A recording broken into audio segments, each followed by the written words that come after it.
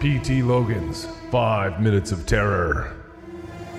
Twisted, troubling tales to send a chill up your spine.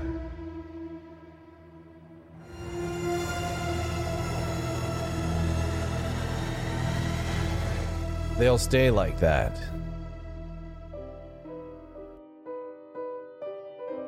Jill pointed at the man across from her. "That man's making a face, Mommy," she said, tugging on her mother's sleeve. Her mother, who was reading a book like she always did on the subway, looked up. And when she did, the strange man in the hooded sweatshirt turned his gaze to the window, even though they were going through a tunnel and you couldn't see anything but darkness. "He's not making a face," Jill's mother said quietly, returning to her book. Jill looked at the man and frowned. He was making a face.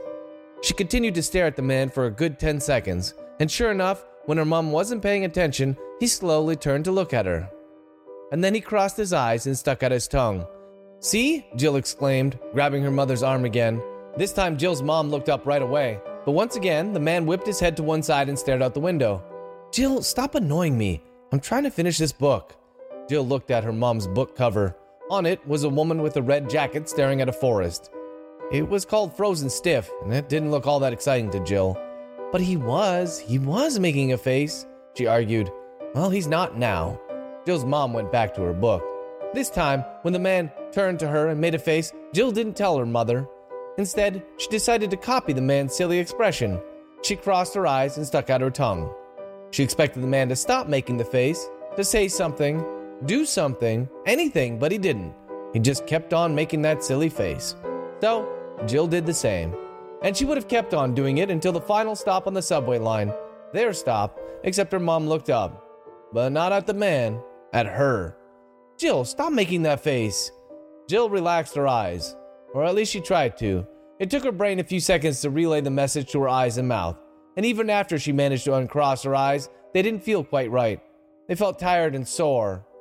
"It's not me, Mom, it's him," Jill exclaimed, pointing across the subway car.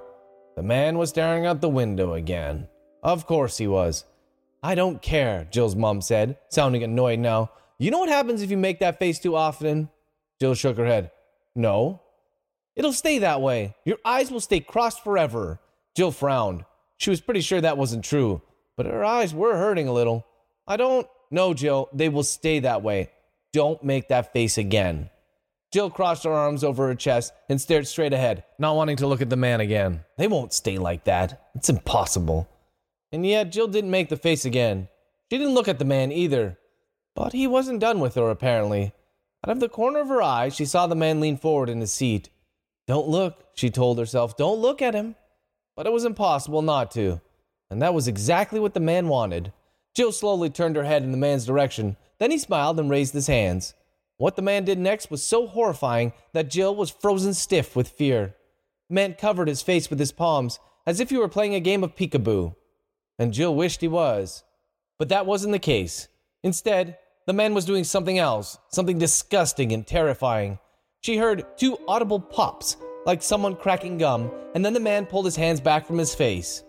Between thumb and forefinger of each hand was a single eye. The man stuck out his tongue and placed his glass eyes on the railing between him and Jill and her mother.